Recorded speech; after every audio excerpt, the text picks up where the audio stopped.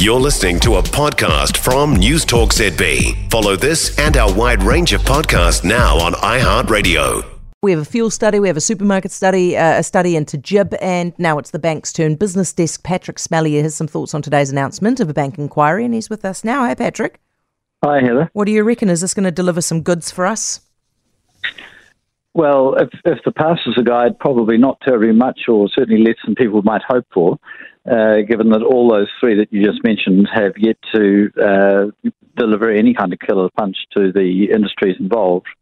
Obviously, this is partly about the election, right? So the bank's announced a whole lot of profits, healthy profits over the last couple of months. Lots of people said there really should be an inquiry. The government has announced an inquiry.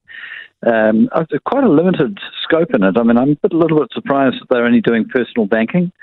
Maybe there's no reason to go to the top end of town for the really big borrowers, but I'd have thought there's an opportunity to have said we want you to look at how banks behave towards small businesses as well, because any small business owner listening will know that when it comes to getting money from a bank, it's extremely difficult. And generally speaking, they want your house on the line for the smallest amounts of risk. And they charge very high interest rates. I understand it's risky running your own business and so forth, but the level of caution that you experience, the lack of appetite amongst the major banks for lending to small businesses without quite onerous levels of personal guarantee, in my personal and humble view, is slightly scandalous. But that's not part of the brief. The brief is really only for ordinary folks who have mortgages. How competitive is it really?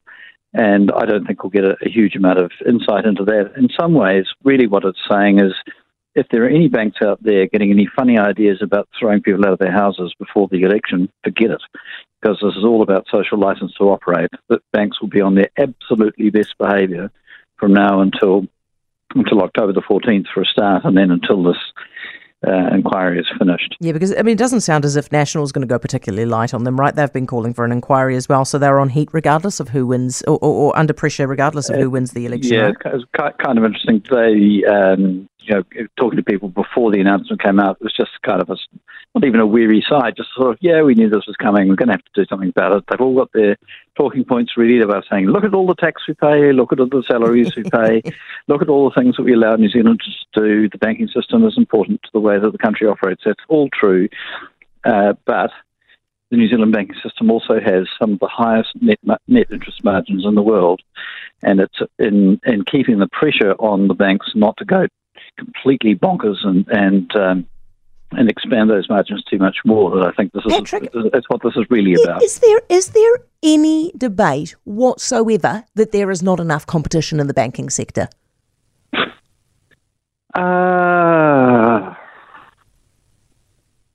I think there probably is.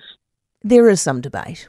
There is some debate. Yeah, New Zealand's a small country. We don't have big pools of capital. The banks are the main place that people get money from. There's an expectation of a higher rate of return because we're a small exposed economy. All of those things are true. But it feels less competitive than it could be, like just about every other sector in the New Zealand economy, because it is small, because it's difficult to make. If you had 300 million people, the amount of margin you can squeeze out of that large population is completely different to a population of 5.5, 6 million. Yeah, true that. Hey, Patrick, thank you. Always appreciate talking to you. Pattrick Smellie, Business Desk. For more from News Talk ZB, listen live, on air or online, and keep our shows with you wherever you go with our podcasts on iHeartRadio.